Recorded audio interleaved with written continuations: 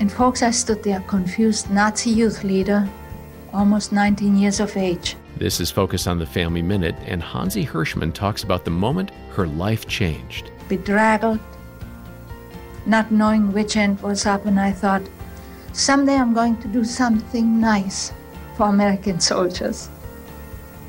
They have been good to me, and I want to be good to them.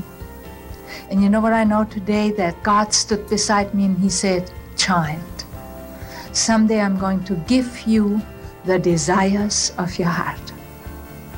And you say, Hansi, how would you know that God said that? You know, I was still a Nazi. But let me tell you something. God already knew I would be his child because God loved me while I was yet his enemy. Hear more from Hansi about God's incredible love at FamilyMinute.org. Hey everybody, here the latest episode of my podcast, Refocus with Jim Daly.